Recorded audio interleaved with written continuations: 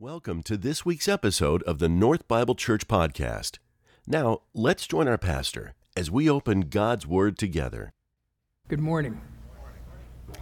We are talking about prayer, and we're specifically looking at the Lord's Prayer. And one of the things that Pastor Troy talked to us about last week was the admonition that the Hebrews got this bad habit of praying. The Pharisees in particular, they were the religious experts, and they'd gotten in the habit of praying to be seen. That they would stand on the street corners and they would pray loudly, and they would, cover themselves with ashes or oil and shout and make a big thing out of their prayers. And when Jesus was teaching in this particular passage in Matthew, he said, "Don't pray as they do, but when you pray, go into your secret place." And so the movie, the War Room, is about this woman who had that secret place that she had built just to go before the Lord and pray. And so we want to talk specifically about prayer because we believe with all of our hearts that prayer really matters and that prayer makes a difference. So as we begin this morning, I would like you to, if you don't, I know some of you are going to go, "Oh man, I'm so tired," but if you'd stand with me and we're going to pray the Lord's Prayer as we start the sermon this morning. We're praying out of Matthew, the 6th chapter, in verses 9 to 13. Jesus said to the crowd, "Pray then like this, join me, Our Father in heaven, hallowed be your name, your kingdom come, your will be done on earth as it is in heaven. Give us this day our daily bread, and forgive us our debts as we also forgiven our debtors. And lead us not into temptation, but deliver us from evil." Now, most manuscripts will say, "For thine is the kingdom," or "For yours is the kingdom and the power and the glory forever. Amen." That's a doxology to this prayer, but some of the newer translations have left it out because they didn't find it in all the manuscripts, but most scholars would say that it's a legitimate part of it. So when we finish this morning, we'll pray again, and we'll close with that doxology of this prayer, but you can be seated. Thank you. As Troy talked about last week, the very first thing when Jesus taught us to pray was he said, "Pray like this," and he gave us a model. He never intended for us just to quote this prayer and say, "Good, got it, I'm done. I can go on from here." But he gave us this model to pray that we might learn how to be prayers, that we might learn how to pray. And so every single part of this prayer is really important. There are no throwaway words in this prayer. There are no things that Jesus just threw into this prayer to make us feel good or to impress us or because it sort of made it flow better. But every part of this prayer is important. So last week, Troy talked about the very first part, "Our Father who is in heaven, holy, hallowed be your name." And what we understand from that is that Jesus was doing something unprecedented. He was saying that we can pray to our dad in heaven. That this idea of Abba, Father, that from the Hebrew is a term of endearment. And so we know that we have a God who loves us, and he loves us intimately, and he wants to know us. And at the same time, we have a God whose name is holy, and so we hold both of those things. We hold a Father who loves us, who wants to be intimate with us, wants a relationship with us, but at the same time, he is a holy God, and his name is set apart. And so as we consider that, we can't ever just fall on one side and say, "Okay, you're my heavenly daddy, I can ask you anything I want, and you're going to do it." But because we always have to remember that he is also holy. And this morning, the part of the passage we're going to look at is going to help us with that, because we're going to look at the very next section that says, "Your kingdom come, your will be done on earth as it is in heaven." So the next thing that Jesus says is, "Your kingdom come." And so he's saying, when we pray, "Lord, your kingdom come." Now, the very first thing that this ought to tip you off is that he doesn't say, "Lord, Larry's kingdom come." And he doesn't say, "Your kingdom come," but he says the Father's kingdom. come. That's what we're praying for, that his kingdom will come. You see, left to myself, I'm pretty good at being the king of my kingdom. My kingdom makes sense to me. My kingdom makes me feel good. My kingdom is sort of what I want, to be comfortable and safe and feel successful and all of those things. And so left to myself, I'm going to probably sort of gravitate toward my own kingdom that I'm the king of, that I'm really good at being the king of, that I like. And when I pray this prayer, all of a sudden I'm reminded that it's not the kingdom that I'm trying to build, which would really be a disaster for you, the rest of you, but it's the kingdom of God that we're seeking. So imagine for a second a world where everyone is trying to build their own kingdom, and everyone is trying to be the king or the queen of their own kingdom that's built around them. And think about that for a second, how much chaos that would create. That I'm in this for me, that it's all about me. It's about my kingdom. It's about what I want. It's about my will. And we've got a whole world trying to do that. Rather than rallying around, rather than coming together under the kingdom of God. Now, if that sounds like chaos to you, everybody doing their own thing, then you get a picture. You don't need to read the news today. Because we live in a world where everyone's trying to build their own kingdom.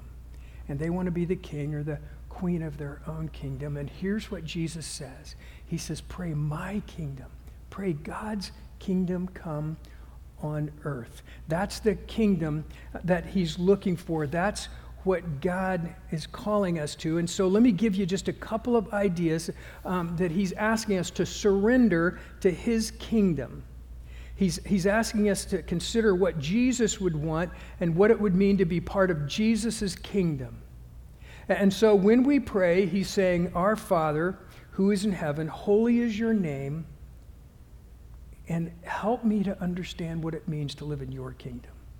Help me to come underneath your kingship. Help me to begin to grasp what it means to be a citizen of your kingdom. And it's really harder for me then to try to build my own when I recognize the fact that what I'm really called to do is to belong to his kingdom, to be a citizen, to be under his authority, his kingdom. So here's what the kingdom of God looks like. The kingdom of God is the presence and the powerful lordship of the person of the king himself, who is Jesus. That it's to be under his lordship, it's to be in his presence. The kingdom is known and seen wherever Christ is acknowledged, where his subjects, his citizens are saved, where his enemies are vanquished, and where his ways are obeyed. The kingdom of God is anywhere or anytime anyone over whom Jesus exercises lordship, who's submitted to Christ. The kingdom is the king reigning in the hearts and the minds of his people. So when Christ comes in to live in our lives, we begin to experience his kingdom in our hearts.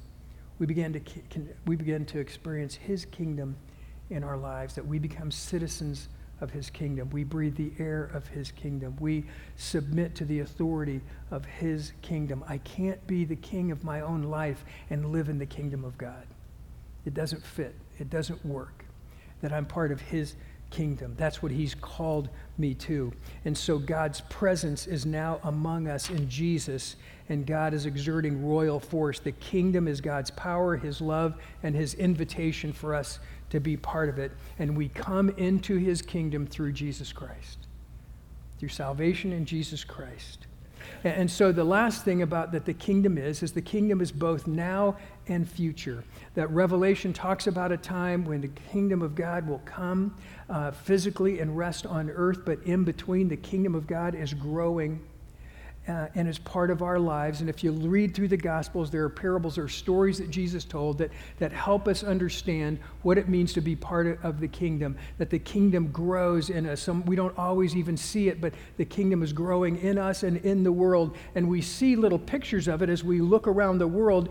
We've talked about this a number of times, but when the communists opened up China to the rest of the world, what we found were millions and millions and millions of Christians that somehow the kingdom of God had been spreading when nobody knew it and nobody saw it. But that's the kingdom of God.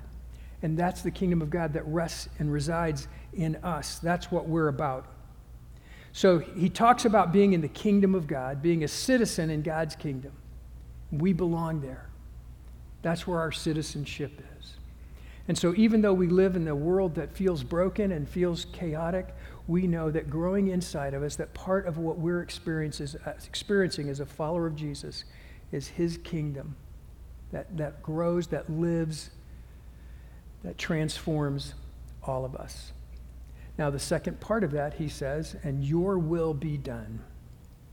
Your will be done. There was a scholar named Haddon Robinson who once said, when I read the New Testament, I discover that in the ministry of our Lord, prayer was absolutely crucial. Did you get that? In the ministry of our Lord, in the ministry of Jesus, prayer was absolutely crucial. For me, prayer is preparation for the battle. This is Haddon speaking. For Jesus, it seemed to be the battle itself. For Jesus, prayer was like running the marathon, and ministry was like going to receive the gold medal. Prayer was like taking the final examination, and the ministry was going to receive the diploma. In Luke, we're told that Jesus' disciples asked him to teach them to pray, and they asked him to do that because they had seen him praying. And so one of the things that we understand about knowing what the will of God is that your will be done, Lord, is that we have to make a determination that, God, I want your will done more than I want my will done in the world. That we want to pause and reflect when we pray this prayer. We have to consider the fact that God is teaching us, that Jesus is teaching us through this prayer, that thy will, your will be done, which means it's not my will that's being done, it's his will, and I need to submit myself to the will of God. That I can't just pray this prayer sincerely and then go out and do whatever it is that I want to do, or whatever it is that makes me feel good, or whatever that looks best in my own eyes, but I need to consider what is the will of God, and I'm really good about thinking about myself. But when we pray this prayer, we can't do that. When we pray this prayer, we got to be reminded that our loving Father is holy, and it's his kingdom that's coming, not mine. And it's his will that he wants done in the world.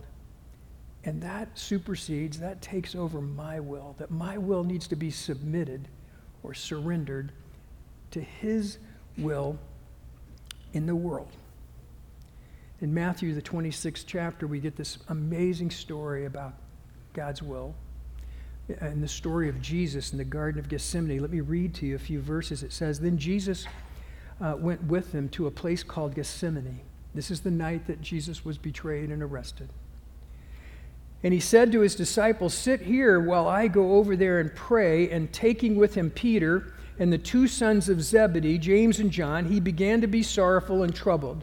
And then he said to them, my soul is very sorrowful, even to death. Remain here and watch with me. And going a little farther, he fell on his face and he prayed, saying, my Father, if it is possible, let this cup pass from me. Nevertheless, not as I will, but as you will. And he came to the disciples and he found them sleeping, and he said to Peter, couldn't you watch with me for 1 hour? Couldn't you watch and pray that you may not enter into temptation? For the spirit indeed is willing, but the flesh is weak. And again, for the second time, he went away and prayed, my Father, if this cannot pass unless I drink it, your will be done. And again, he came and found them sleeping, for their eyes were heavy. So leaving them again, he went away and he prayed for a third time, saying the same words again.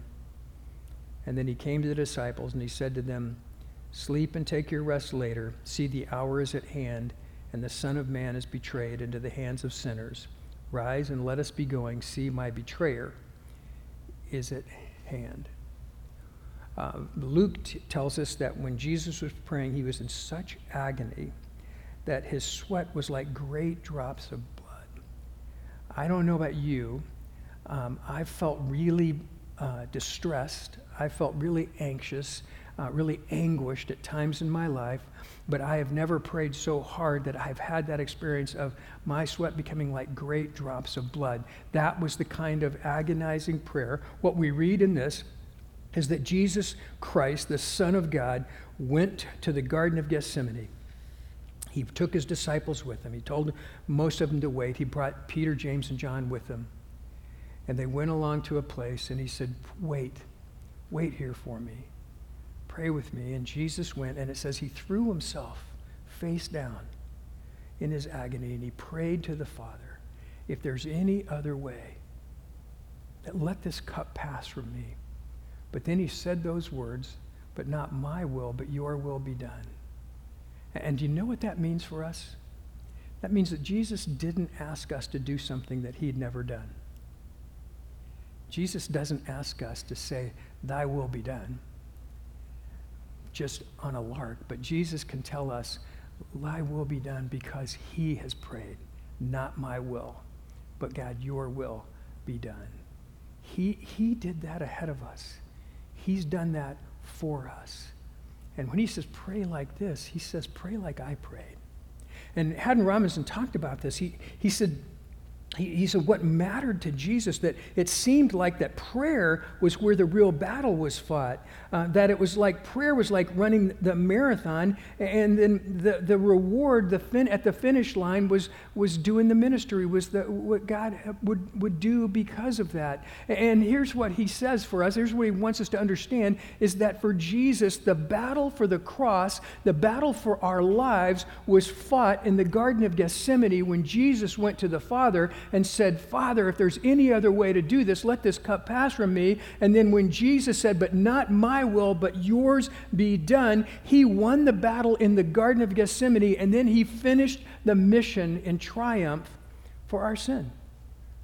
But the battle was won in the garden. And what he wants us to understand when he says, our Father who's in heaven, holy is your name, your kingdom come, your will be done. He's saying the battle is going to be fought right here. That it's me deciding, Lord, before you, I want to submit my will to you. It's not my will that I want to live by, it's your will that I want to live by. And so when I pray this prayer, it catches my breath, because I have to be honest and say, you know what, I think I've been going for my will here. I think I've been I've been putting my will over yours, Father. And if I want to be serious about this, then I need to pray that your kingdom comes, that your kingdom reigns, that your will comes before my will in this battle. That it's really about you, Lord, and not about me. And that takes constant perseverance, doesn't it? You don't just wake up in the morning and go, okay, I'm set. If it's God's will. You know, I think I'm a pretty good guy.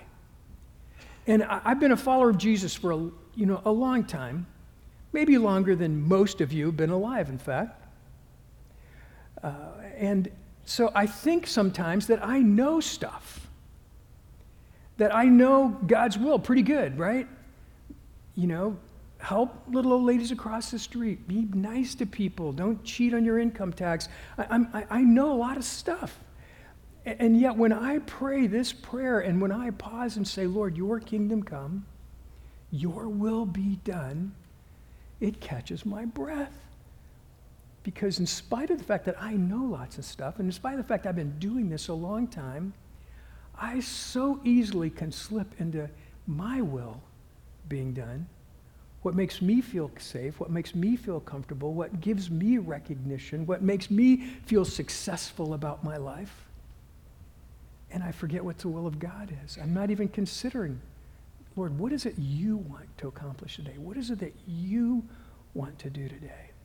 And so Jesus is wanting us to understand that before we get to all the stuff that we think prayer's about, before we get to the daily bread and forgiveness, here's my list of all the things that I want.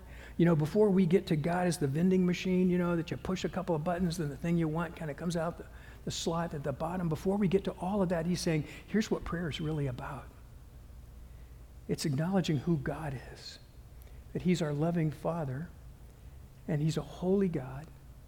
And then it's about understanding that it's his kingdom that he's building. It's his kingdom that's being grown, that I'm part of his kingdom, and that I should seek his will above my own, that I need to surrender my will to his will, and look at the beauty of a world that when his kingdom is completely fulfilled, And all of us are living in the kingdom of God. All of us are trusting his will above our own, that's how God created the world to work. And if you want to know why it's not working today, it's because we're not praying, your will be done on earth as it is in heaven. That heaven is where God's will is being done right now in a perfect way. And he's saying, I want that to come. I want that to grow in you until the day that I bring it back. That's what I want your life. That's what I want your life to look like. And so he's saying that the rest of the prayer that we're going to look at is built on these phrases. Our Father who is in heaven, holy is your name. Your kingdom come, your will be done on earth as it is in heaven. And we acknowledge our faith in who we're praying to, and we know that our Father loves us, and we know that his name is holy and just, and we pray for the coming of his kingdom, and we understand that we're part of his kingdom. Our citizenship is through Jesus. In fact, Jesus told Pilate, if you go back and read the story of the cross, and in John 18, verse 36, Jesus said, my kingdom is not of this world. That I have a spiritual kingdom that's going to be built in the hearts and the lives of people who follow me. You know, in Matthew 16, verses 24 to 26, Jesus tells his disciples this: if anyone would come after me, let him deny himself and take up his cross and follow me. He says, you know what it looks like to be my follower? Do you know what it looks like to place your will under my will? He says, if you want to be a follower, you deny yourself, which literally means to come under new ownership. To come under new ownership. To take up your cross, to identify with Jesus and follow me. You know, we live in a culture that's, that it's embarrassing, or it could be threatening to identify with Jesus. And yet, Jesus endured the cross for our sake. He's saying, I want you to come under new ownership. I want you to deny yourself. I want you to take up your cross, and I want you to follow me. And we talk about this again all the time, that when we follow Jesus, we don't always know where we're going, but we're always confident about who we're following, right? And that's what really matters. So he says, take up your cross and follow. And then he goes on to say this: for whoever would save his life will lose it, and whoever loses his life for my sake will find it. For what will it profit a man if he gains the whole world and forfeits his soul? Or what shall a man give in return for his soul? And another verse that we love here, well, actually I love it, and I'm hoping you grow to love it, is kind of really more how it works. So I say it a lot. That's sort of how I do that. Galatians 2:20. Galatians 2:20 says, I have been crucified with Christ. It is no longer I who live, but Christ who lives in me. And the life I now live in the flesh, I live by faith in the Son of God, who loved me and gave himself for me. I've been crucified with Christ, but I've come under new ownership, that his kingdom has come in my life, that his will is being done. He says it's no longer I who live, but it's Christ who lives in me. And the life I now live, I live by faith through Christ who loved me and gave himself for me. Do you know why we do this? Do you know why we pray the Lord's Prayer? Do you know why we submit our will to his? Because he initiated it. It's not me being a great guy. It's not you being such a wonderful person. It's because Jesus came and he showed us how to live, and he loved us like no one's loved us before. And he gave his life for us as a ransom for our sin. And now he says, now I want to grow in your life. I want you to understand my kingdom. Would you pray with me? Heavenly Father, thank you. Thank you again for this great privilege. Thank you for the words that, Lord, you are so honest. You don't mince words with us, Lord. You are clear about who we are and how we're to live. And so, Lord, this morning, I pray that you would give us the strength and the courage or the perspective to look at our own lives and to honestly reflect on whether or not we're allowing your kingdom to rule in our lives and your will to be done in and through us in our lives, Lord, and to understand what that will is. And Lord, we thank you that whenever we have a question, we simply can go to the Gospels and look at your life, that you showed us how to live, and we are grateful for that. So, Lord, speak to our hearts this morning. Teach us what it means to be part of your kingdom, to do your will. And we will be grateful, Lord. We thank you and praise you in Jesus' name. Amen. In just a moment, we'll rejoin our pastor for today's closing thoughts. But first, we wanted to thank you for tuning in.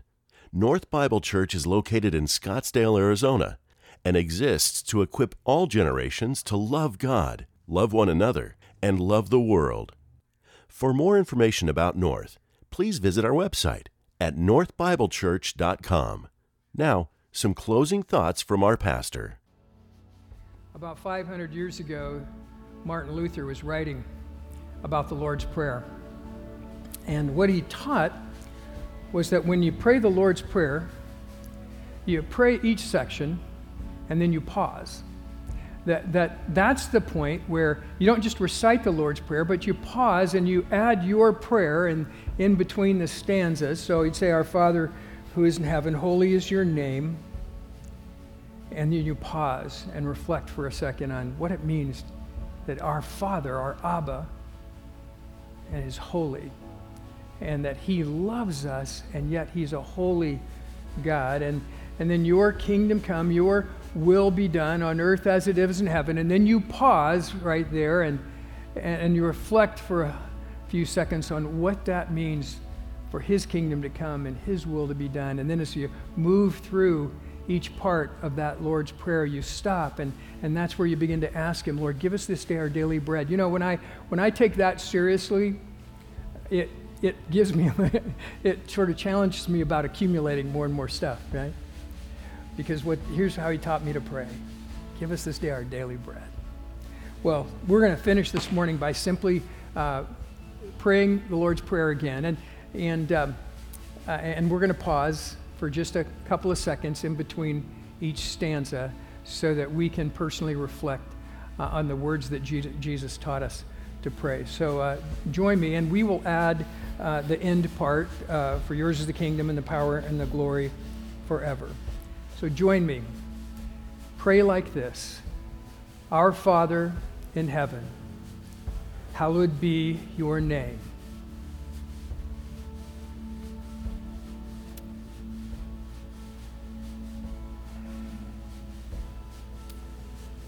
Your kingdom come, your will be done on earth as it is in heaven.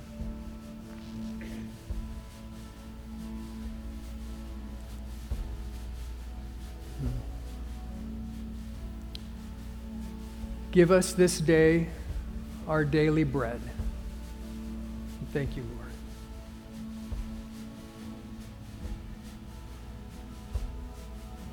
"And forgive us our debts as we also have forgiven our debtors.